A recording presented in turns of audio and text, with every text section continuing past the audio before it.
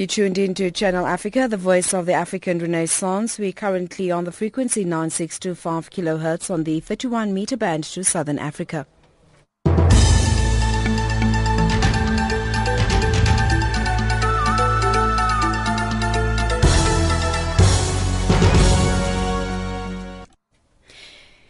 In the headlines, Rwanda seeks an explanation from Britain about the arrest of its intelligence chief, Karanzi Karake. A panel is established to review the United Nations response to child sexual abuse allegations, and UNICEF puts world's poorest children at the heart of new development goals.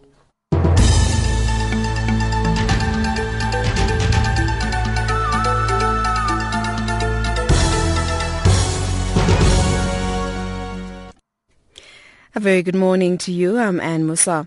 Rwanda seeking an explanation from Britain about the arrest of its intelligence chief, Karanzi Karake, at the request of Spain. Karake is wanted on war crime charges in Spain. He was arrested at London's Heathrow Airport on Saturday. Remarks published by the New Times newspaper on its website says Rwanda is seeking an explanation from the UK on the matter. In 2008, a Spanish High Court judge accused 40 Rwandan military and political leaders, including Karake, of engaging in reprisal killings after the country's 1994 genocide. The judge indicted the officials for genocide, crimes against humanity and terrorism, which resulted in the deaths of hundreds of thousands of civilians, including Spaniards. 2 hostages kidnapped by Al-Qaeda militants in Mali more than 3 years ago have asked their governments to help secure their release in a video. The 2 men from Sweden and South Africa were seized in Timbuktu in November 2011. A German man with them was shot dead during their capture, while a Dutch hostage was discovered by chance and freed during a raid by French commandos in April. AQUIM, one of the jihadist groups that took control of Mali's vast north in 2012, claimed responsibility for the kidnappings. A panel has been established to investigate the UN's response to allegations of sexual exploitation and abuse of children by foreign military forces in the Central African Republic. While the troops were not under United Nations command, the panel will receive unrestricted access to all UN records and full access to staff and other personnel. The panel will begin work next month and aim to submit its report within 10 weeks. UN Chief Ban Ki-moon spokesperson Stefan Dujarric. The panel will review the United Nations' response to the allegations of sexual exploitation and abuse of children by foreign military forces not under the UN command and assess the adequacy of the procedures in place. This will include any allegations of abuse of authority or retaliation by senior officials. The panel will also look at any shortcomings in existing procedures covering serious crimes by United Nations and related personnel, host state forces, and non-state actors that it may become aware of during the review. The United Nations Children's Agency, UNICEF, warns that despite global progress in the area of development, millions of children still live in poverty, suffer from chronic malnutrition and die before their 5th birthday. Its latest report, Progress for Children Beyond Averages, calls on the global community to focus more attention on the most disadvantaged children as it creates a new development roadmap for the next 15 years.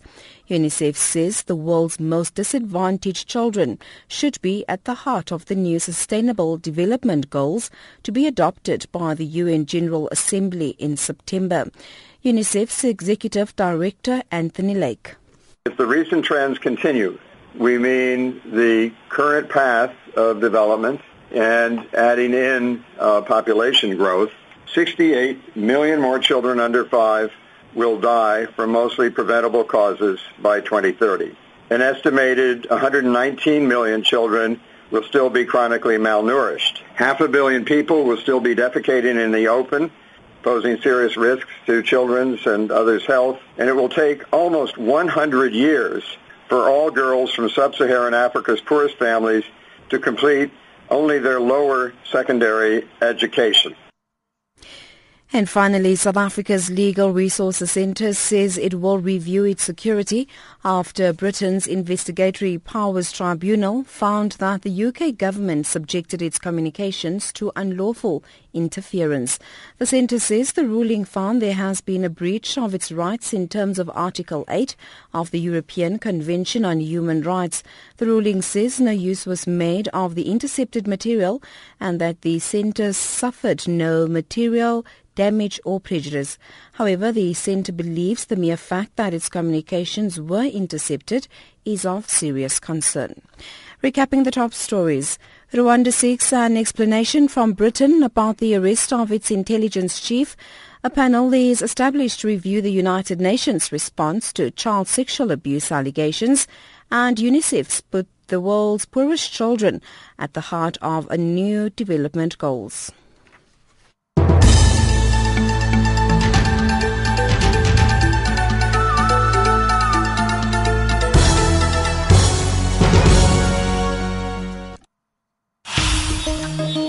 African Dialogue, looking at different events in depth, discussing a variety of issues.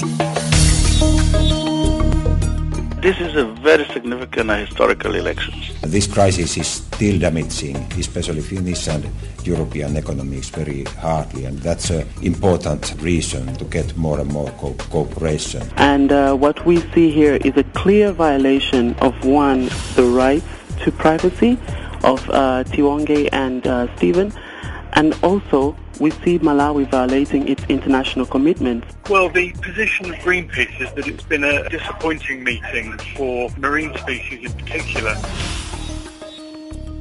African Dialogue, a talk show where we cover anything and everything.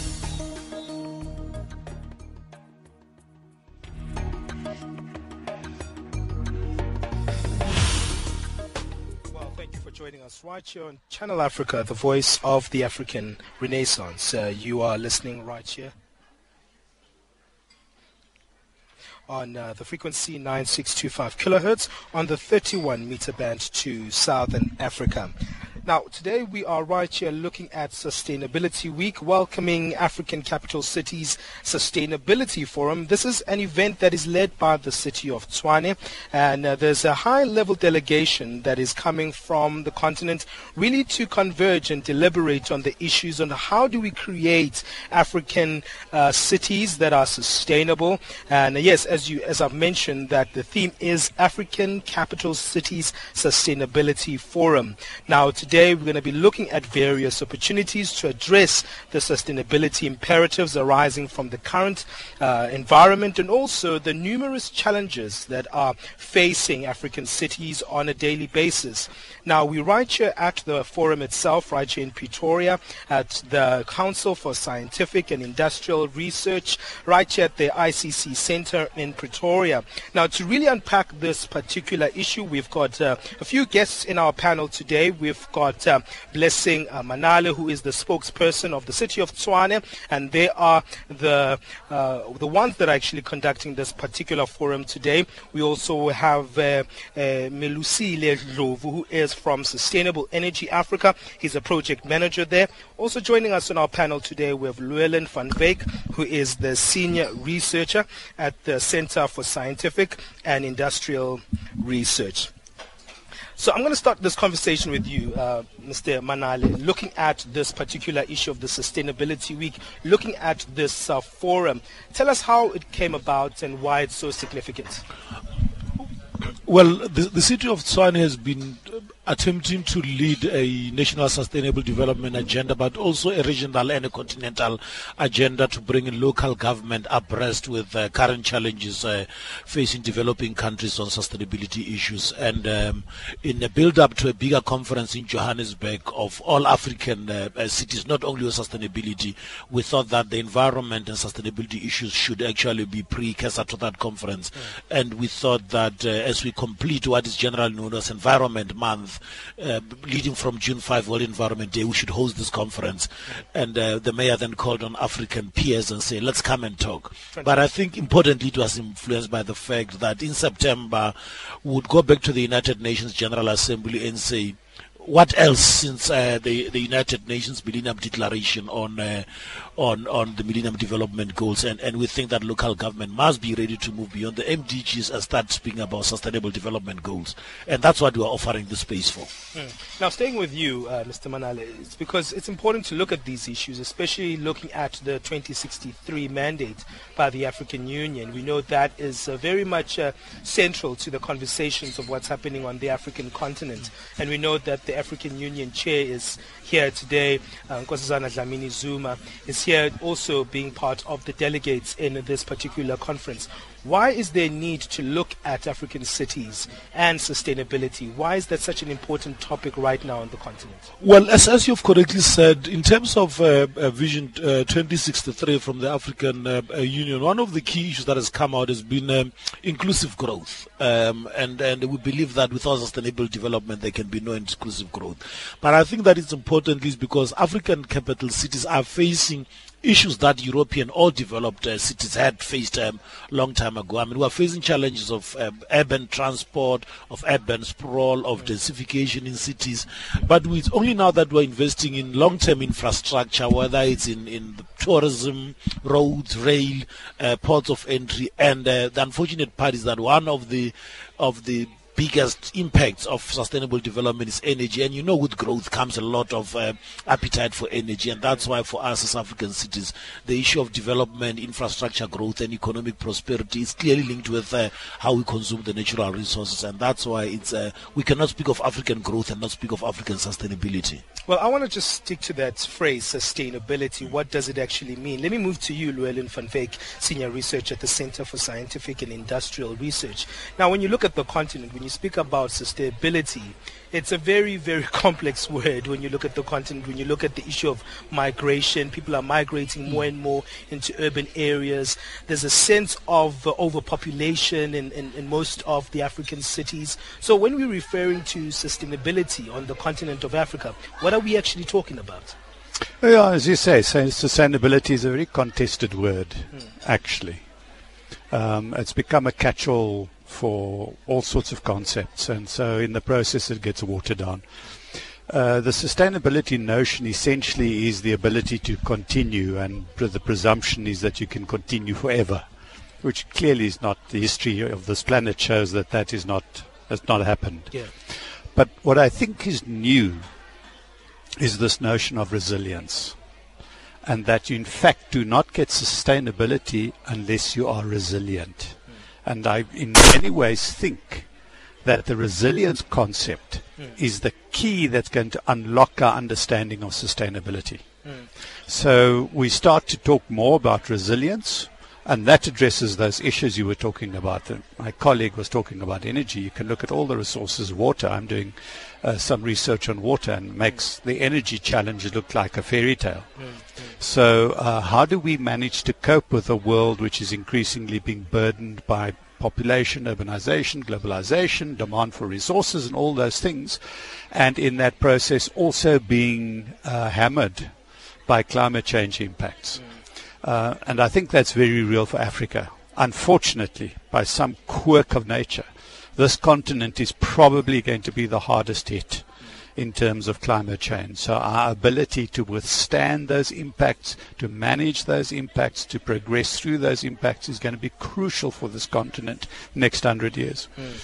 Melusi, let me look at the issue of sustainability, continuing what was highlighted by Llewellyn there, highlighting the issue that we need to actually move into a dimension where we're speaking about survival mechanisms, how we can actually ensure that we actually are resilient. That was the word Llewellyn used in terms of dealing with some of the challenges. But what are those challenges right now when it comes to municipalities and cities in terms of the energy issue, and also just looking at how we manage our cities? Yeah, I like what Llewellyn spoke about, that he's looking at water, and for me in our organization we mainly look at energy.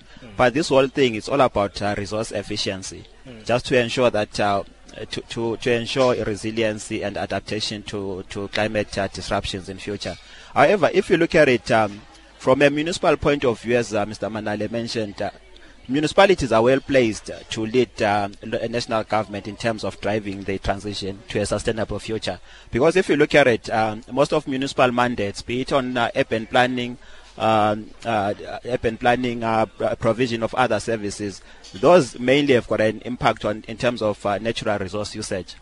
And however, if you look at it, municipalities are sort of constrained in terms of not only human capital but also financial capital, because some of these mandates, once you bring in energy transitions, for example, you look at it, if you speak to municipalities across Africa, some of them, they mention that these are unfunded mandates. However, you have got a question of making it visible. You have got a question of, for me coming from the energy sector, the area we work in is making energy visible in all municipal functions. What do you mean by that?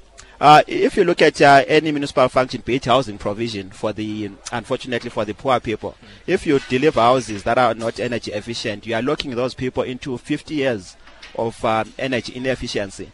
And if you look at cities are major energy consumers within a country. Like in Africa, in South Africa, you can look at the big metros. Energy consumption happens 45% of energy consumption is concentrated in those urban nodes. However, they only occupy 4% of the surface area of the country. So there is a need to focus on driving change in those cities that are fast urbanizing. The other interesting thing is, if you look at Africa's urbanization, it's different from Asian or European urbanization, because in those countries their urbanization was also in lockstep with industrialization and economic growth, but ours is very different. We haven't been growing. Our cities are growing very fast, but in terms of economic growth, we are not growing at that level. So we have got a situation whereby most of the people who move into the urban areas are locked into informal settlements. So to expand on Llewellyn's point about sustainability, while it's from you might hear from the energy perspective, people talk about the technological interventions to drive low carbon transition. However, we need to expand that topic. The subject, to look at how do we make sure that people have access to energy, not only energy in terms of your kilowatt hours. However, the question is about the energy services. You need that energy to cook. You need that. For your water for bathing, it's a provision. It's from energy. Well, Llewellyn, you wanted to raise a point. Yeah, I want to concur completely with my colleague. The debate at the climate change conferences, and Paris is coming up at the end of the year, has been this kind of demand on developing countries to, in a way, surrender some of their growth as an offset mechanism. Okay. And developing countries have said, but hang on, guys, you've gone through this wonderful expansion, and now you're denying us a similar route to economic equity. But here's the crunch for Africa. It's a continent with enormous backlogs. It's a continent of backlogs. Yes. But it's a continent of resources. And so the choice we face is a very simple one. Do we replicate the development paradigms that have been employed thus far and land up in the same scenario 100, 200 years down the line? Or do we choose a different paradigm? Do we choose a different development path? A different development path doesn't mean that you sacrifice economic growth. It doesn't mean that you sacrifice education, water reticulation. It means that you do it differently. And African leaders need to understand that the choice is not between you can have it or you don't have it. It's how do you have it. And I think what's critical about this week is that this conference begins to articulate different pathways to that growth. Well, we're going to take a quick break and look at that particular dimension. How do we accelerate that particular process? But I think the big word as well is what was highlighted by Usile, is the issue of access. Because for that, we have to have people-centric mechanisms to ensure that there's actually proper access to all these things that we're talking about, access to right amounts of electricity, water, as you highlighted earlier, transport. And I know that the City of Tshwane just introduced a Ria via bus transport system. kind of with a different name, just to and a different green standards. Green standards. So we'll talk about creating that access, especially linking. On my way here, I thought about how the infrastructure of South Africa is and the history of the continent, whereby cities are far away from previously disadvantaged areas. How do we create access into cities as well, whereby there's access to information, where there's access to employment and issues like that? But you are listening to African Dialogue. Thank you for listening to us right here on the frequency 9625 kilohertz on the 31 meter band to Southern Africa. If you're listening to us on the DSTV Bouquet channel, it's on channel 9. Hey, what's your view on this conversation we're having? Let us know what you think by SMSs. Do you think that our cities are benefiting people on the ground? Do you think there's enough things that are happening in our cities by governments that are enabling me and you as ordinary citizens of the continent to have access to basic things like electricity, like water, like food? What are your views? Let us know. SMS us on +27 79 695 7930. That's +27 79 695 7930. If you're SMSing us from South Africa, it's 079 695 7930. Let's go back to our Johannesburg studios and take a quick break.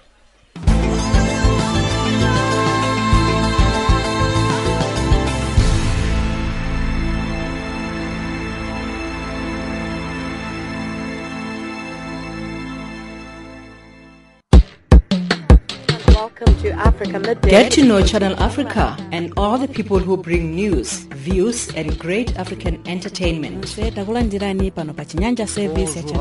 Bonjour à tous, merci encore une fois d'être sur Channel Africa. Hii ndio taarifa habari kutoka idhaa ya Kiswahili ya Channel Africa. You can now catch Channel Africa on DSTV Audio Bouquet, Channel 902.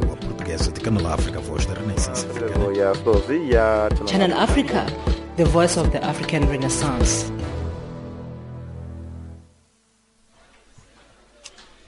Yes, you are listening to Channel Africa, the voice of the African Renaissance, and you're listening to us on the frequency 9625 kilohertz on the 31 meter band to Southern Africa. If you're listening to us on shortwave, that is, and if you're listening to us on our DSTV bouquet, that's Channel 92. Channel 92, thank you for joining us here on African Dialogue. Thank you as well if you're streaming us live on our website on www.channelafrica.co.za. That's www.channelafrica.co.za. Today it's exciting. There's delegates behind us having tea. It's lunchtime right now, right here at the African Capital Cities Sustainability Forum, which is led by the City of Tshwane, with a high-level delegation. I was just told by my colleagues when I walked in that the chair of the African Union Commission was here and is still here, part of the delegation, Dr. Nkosazana Dlamini Zuma, and I know that she is pushing that issue of the Agenda 2063 since she's been here in South Africa,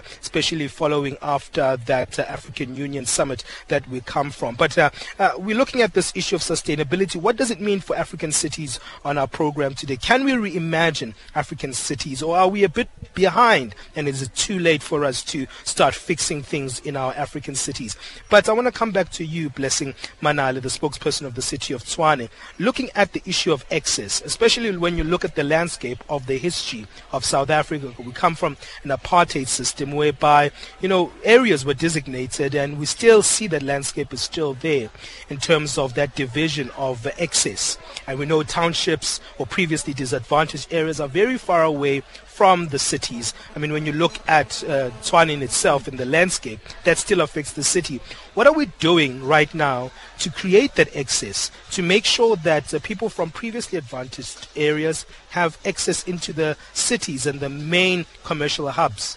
Well, indeed, as the City of Tshwane, we've started saying that we need to reconfigure the city. We need to reconfigure the space outlook of the city. And that would not only mean the physical space. We don't believe that cities like Tshwane should only have one inner core. And in Tshwane, we've started speaking of what you call the northern capital, the eastern capital, the southern capital, and the core, which would be the CBD, the city bordering Limpopo, as well as the east, which is Kangala, Bronkhorstspruit. But we're also beginning to say that access is about people not having to move to the CBD to get city services. Okay. And for us, it has meant a 150 million rand investment in free Wi-Fi. We're a youthful city, and we think that in as much as my grandmother might look for clean water, my younger brother might be looking for free Wi-Fi as a student. And with a 60% youth population, for us, that's access to the city.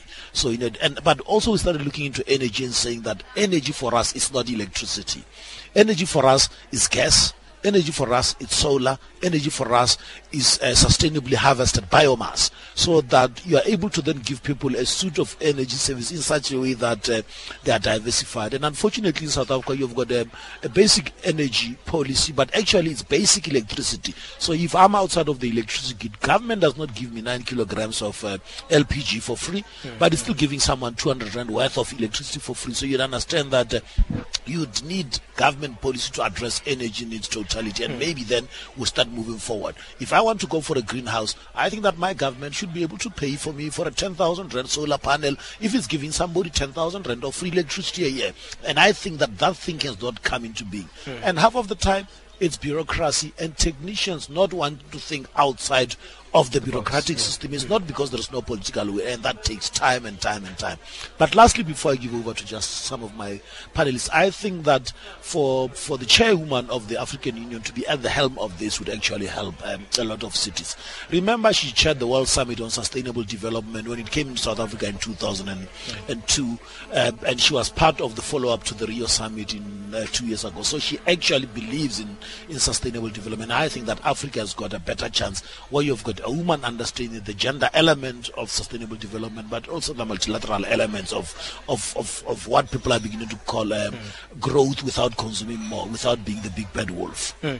Your views there, Melusile, in terms of creating that access, especially for previously disadvantaged areas on the continent. We know that South Africa has a history of apartheid. We know the rest of the continent also had a history of colonialism that separated access to facilities, to programs, to information. How do we reimagine that space, especially when it comes to energy? Yeah, it's unfortunate that African cities find in themselves in this situation whereby people are not only separated by color, but by space as well. If you look at it, the distance from the CPT, Pretoria CPT to Mamelodi, it's over 42 kilometers. So it's a bit difficult to imagine that person seeing themselves, people living in Mamelodi, seeing themselves as part of Pretoria, because look at it, the distances they have to travel in between the city and their homes, and it's unfortunate that you find a situation whereby people have to get up very early in the morning at 4 a.m. and imagine during this time in winter you spend 2 hours on the road to get to work in the CPT, another 2 hours after work. It's another form of human energy being wasted. Yeah. Human resources being wasted. Yeah. So what we have is to try to address the special form of our cities, because from an energy point of view, if you look at the urban sprawl that we inherited from the apartheid past, is energy consumption is very high in our cities, and if you look at it, it's mainly within the transport sector. And the unfortunate part is those poor people living at the edges of the city, they have to pay quite a lot of money to get to work. You find they pay more than 30% of their income just to cover transport, and on top of that you have to pay school fees, you have to buy food and so on. So since 94, development within the cities hasn't managed to address the spatial form.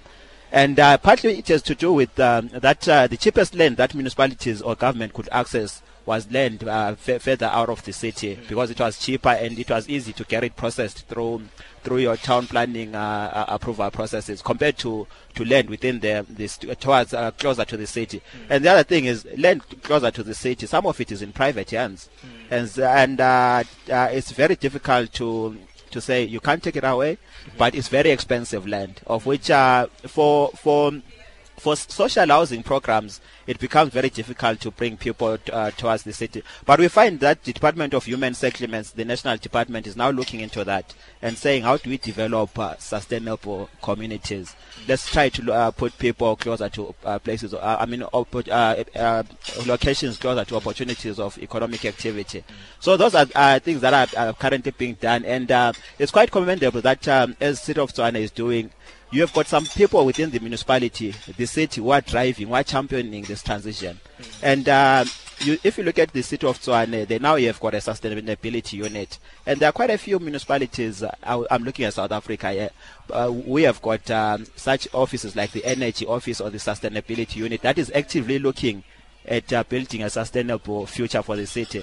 And it's even, if you go into other African countries, energy or sustainability hasn't really gone into the, it hasn't been taken up by municipalities per se. Yeah. Well, let me take it to you, Llewellyn, in terms of from that particular aspect of reimagining cities, reimagining the connections from rural spaces into the cities, from previously advantaged areas into the cities. How do we create that landscape where we can actually reimagine this landscape? Because there are many possibilities in this. No, there are, and some of them are being tried. And it's a disappointment, actually, that we failed in this exercise over the last 21 years. Because what we've done is we've continued to build outlying suburbs. And it's across all economic groups, for poor people and middle income and wealthy people.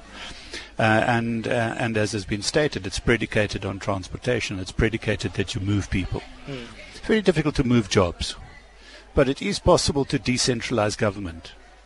And so really what we should have been looking at is building either new cities or new villages, probably new villages.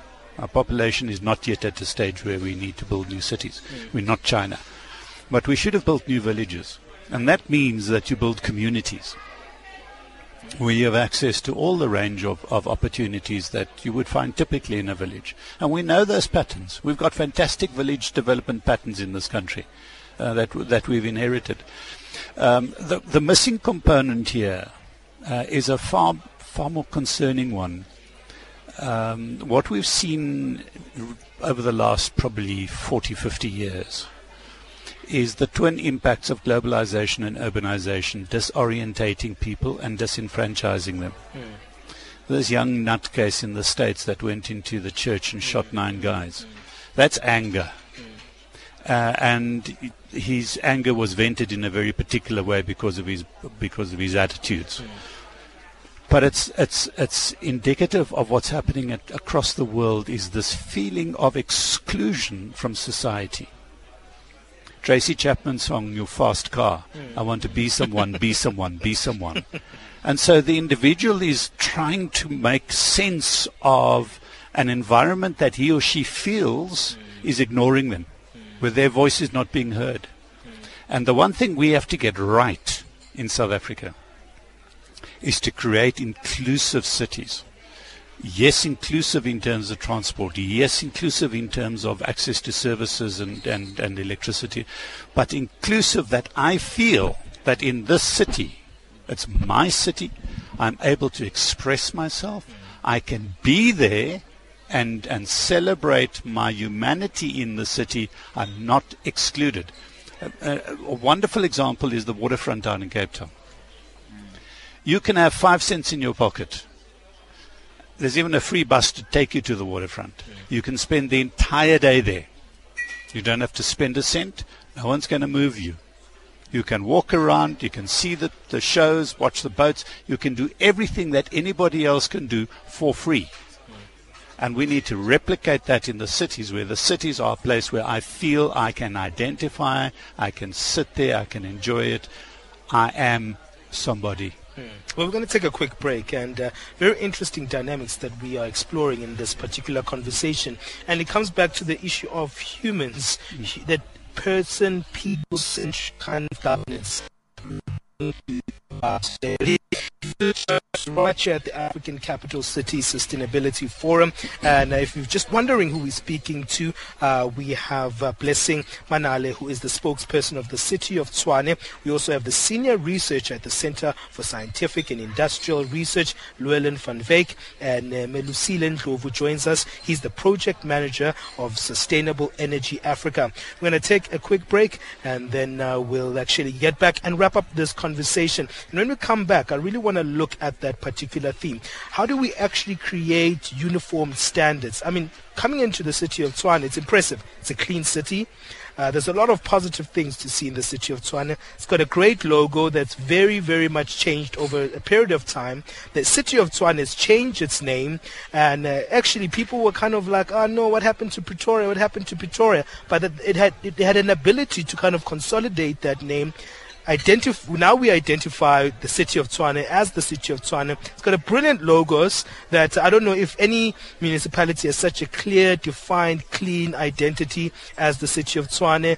Maybe it's because it houses the fact that it houses our governance here in South Africa. There's a lot of government offices in Pretoria. So we'll speak about those issues as we wrap up the conversation.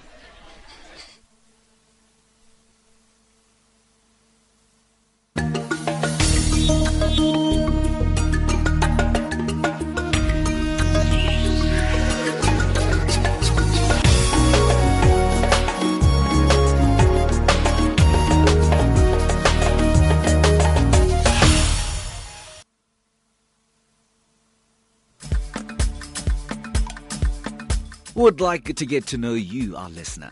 So we are asking you to tell us the country you're in and how you listen to the station. Is it via shortwave, internet or satellite? And what do you enjoy listening to? You can SMS us at +27 82 332 5905 or email us. It's at info@channelafrica.org. You can also tell us via Facebook or tweet us on the handle at Channel Africa #1. Or write to us at the address PO Box 91313 Auckland Park, Johannesburg, 2006, Republic of South Africa. We look forward to hearing from you. Channel Africa, the voice of the African Renaissance.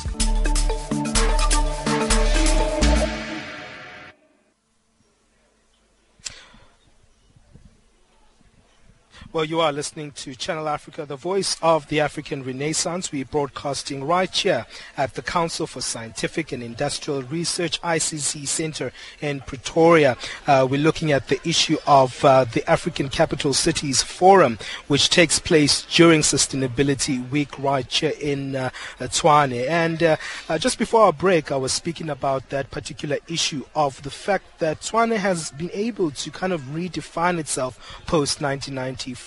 Probably one of those good examples of how a city can have a new identity, represent a new era in a new time for a particular country.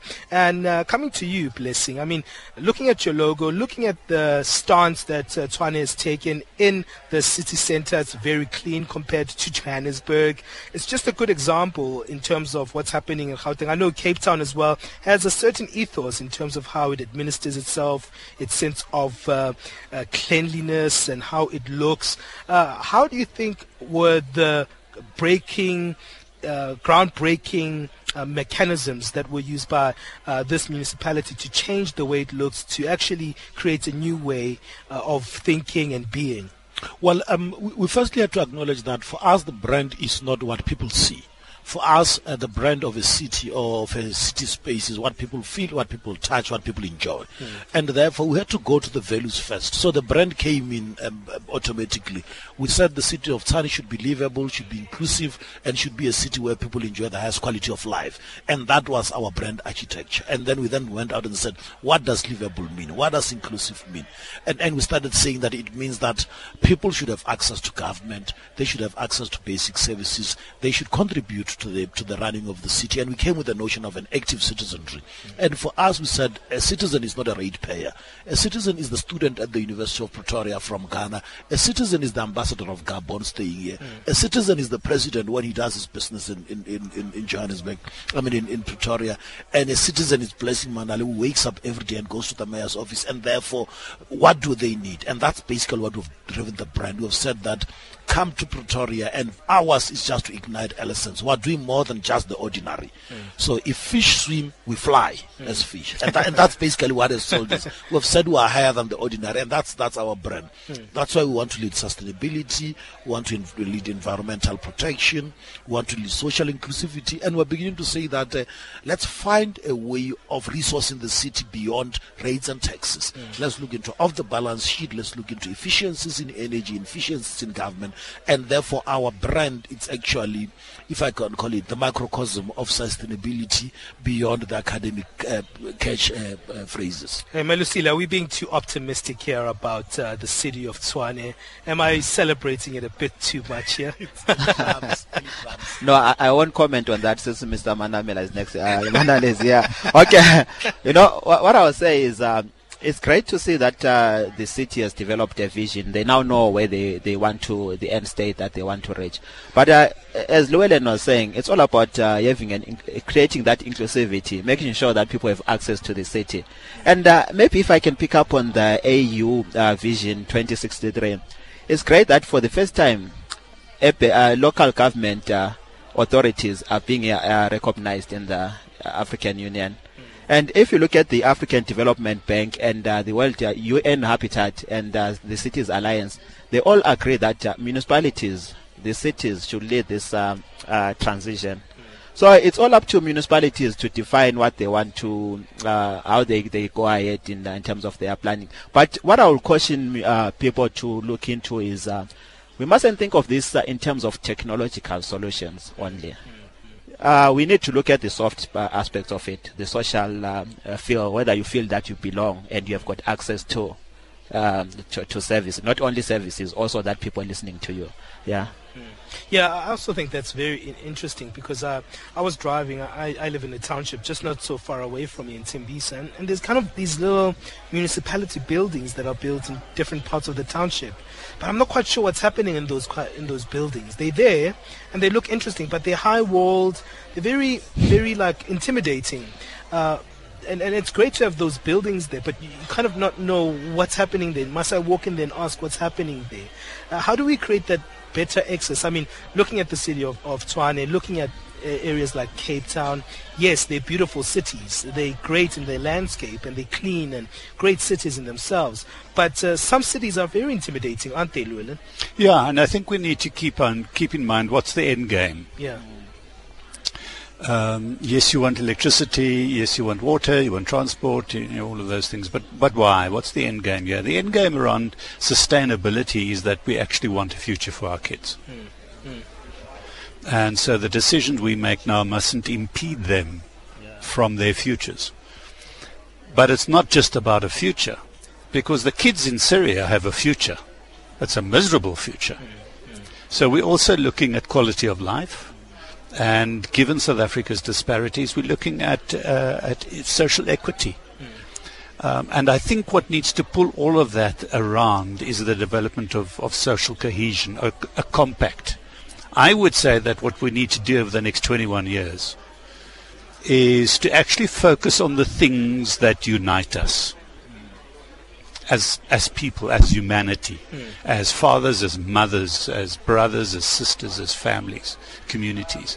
And that message applies to Tshwane, applies to Gauteng, applies to South Africa, applies to Africa. Because the end goal remains the same. Well, we're going to wrap it up, and I just want to wrap it up in a quick way. In terms of moving forward, Blessing, how do we move forward to create more sustainable cities? Just in 30 seconds, what are the main keys? I think the main thing is collaboration, partnerships, and political will. But as all the panelists have said, you've got to do it for three intentions: for people, for planet, and for prosperity, and for nothing else. If we cannot put those things together in one pot, people, planet, prosperity, then you'd achieve one element of sustainable development, which means there's no sustainable development. Your views there, Usile, just 30 seconds? I'll have to agree with Blessing. The thing is we need that political will, capacity building within municipalities, making sure that people have got an understanding of how sustainability can be driven. And also the financing of it is also important as well. Llewellyn, your views? I'd agree with all of that. On. I'm sure you've got a different stance there. A different one I would put in it is I think we need to continue to be brave. We were incredibly brave in what we did in this country. And we lost that braveness. we're now mimicking development paradigms from other parts of the world, which are not great ones to mimic, I want to tell you. We need to find that braveness again and pursue the solutions we have inherent in us in our history to find that development pathway that will lead us to that end game we want. Well, that's a great way to end it. What are your views in terms of are we creating cities where we have access to food, access to water, access to electricity? Are we being effective? Are cities reaching us, me and you, ordinary people?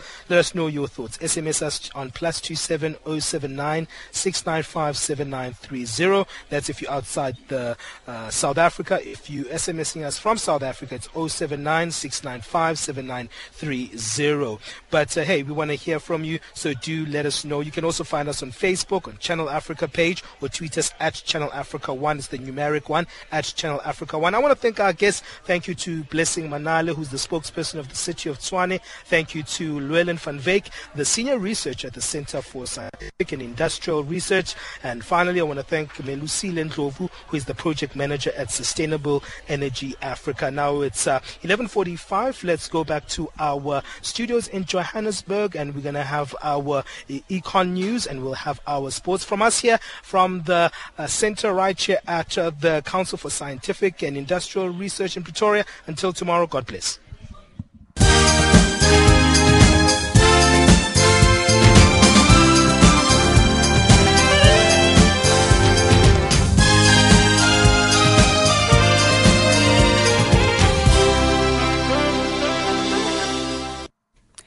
Good morning. In economics, South Africa's power utility has lowered its tariff hike request to 9.5% from 12.7%. Eskom's acting CEO Brian Molefe was speaking in Johannesburg at a public hearing held by the National Energy Regulator of South Africa. They are discussing the power utility's latest tariff increase request. What we're asking for is 6.43% for OCGTs, and a further 3.15% for ST-PPPs to deal with the issue of load shedding and maintenance. And that is the additional 9.58% that we're asking for. Nigeria's newly elected President Muhammadu Buhari has been advised by his transition committee to end a fuel subsidy program and privatize Nigeria's 4 refineries. Africa's top oil producer and biggest economy heavily subsidizes gasoline and relies on imports for the bulk of its domestic demand due to an underperforming refining system. The subsidy, which was revealed to have paid more than $6 billion in fraudulent claims in 2012, is proving to be increasingly costly. Tanzania-focused gold miner Acacia has warned that a weaker shilling could hit its second quarter earnings by reducing the US dollar value of the taxes it is owed. The outstanding Tanzanian shilling denominated tax balance owed to the company was worth approximately $124 million at the beginning of the second quarter. Since then, the shilling has weakened against the dollar, and the tax balance has to be converted into dollars for reporting purposes. Acacia will report its half-year results on July 27. Lack of rain threatens to prevent Mali from reaching its cotton production target of 650,000 tons in the 2015-2016 season. The West African country produced roughly 550,000 tons of raw cotton fiber in the 2014-2015 season, well above the 400,000 tons produced the previous year. Mali's cotton season runs from April and includes a growing phase from around May to October and a harvesting and sales period from roughly November to March. Overseas, stock markets have surged in the Far East amid signs that a deal to prevent Greece defaulting on its debts may be close at hand. The Greek government has outlined further austerity measures to appease its creditors. German Chancellor Angela Merkel says work is needed to study the proposals. Jack Parrock reports from Brussels.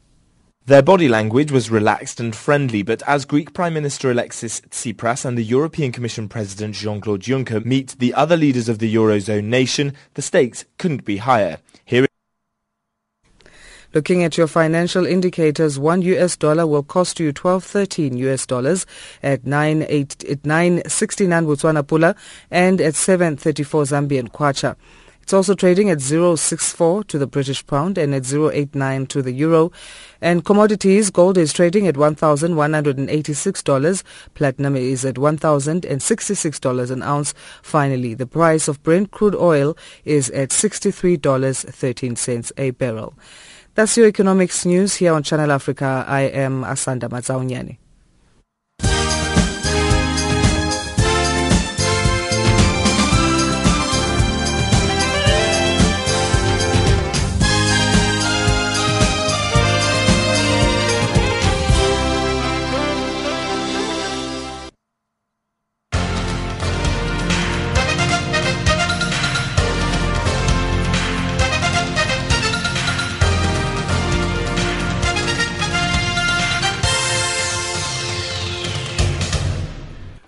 In our sports update this hour, I'm Figile Lingwati. We're starting off with football news. First Caribbean International Bank has begun an internal review to find out whether or not it was used for illicit purposes in the FIFA bribery scandal. An indictment announced by U.S. prosecutors on the 27th of May says one illegal payment was facilitated by a representative of First Caribbean, which is controlled by Canadian Imperial Bank of Commerce. The prosecutors say the bank representative traveled from the Bahamas to New York to personally collect and deposit a check on behalf of Chuck Blazer, a former FIFA executive who is the main cooperating witness in the investigation of soccer's world governing body. CIBC First Caribbean spokeswoman Deborah King says from Bridgetown, Barbados, that the bank has not been contacted by any law enforcement agency about the FIFA investigation. And in local football, South African Premiership side and the champions Kaizer Chiefs have officially announced their new signings of Siyanda Xulu, Bongani Ndulula, Kamaldina Bro, Daniel Cardoso and Keegan Ritchie. Xulu was previously plying his trade at the Russian side FC Rostov. Lucky Baloyi, who was on loan at Moroka Swallows, also returns to the Soweto Giants. Meanwhile, Spokesperson Ngobo and Usile Ndlovu have been promoted from the development structures. It was also revealed that Matthew Rusike is closing in on a move to an named team in Portugal. Chiefs also revealed that Ugandan attacking midfielder Sula Matovu is on trial at the club. And on to cycling news, the MTN Qhubeka principal rider, Douglas Ryder, says the team is adjusting well in their camp in Lucca, Italy, ahead of the historical participation in the Tour de France. Ryder says the camp has been strategically chosen for them to be in one place and train together and prepare for the time trial. MTN Qhubeka principal rider Douglas Ryder explains. We as a team, we created our European headquarters, I guess, and in cycling it's called a service course, which is where you house all of your equipment, your vehicles, and some of your staff. And we chose Lucca, which is in Tuscany in Italy. It's about 20 kilometers from Pisa and 50 kilometers from Florence.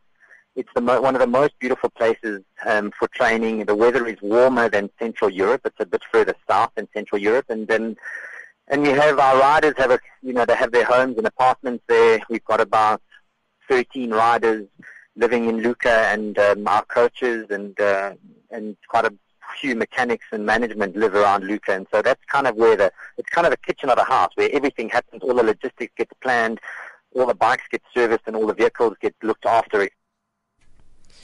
And on to my marathon. Former marathon world record holder Kenya's Wilson Kipsang says he feels sympathy for the Olympic champion Mo Farah, having seen his own reputation damaged by news of a missed drug test being made public.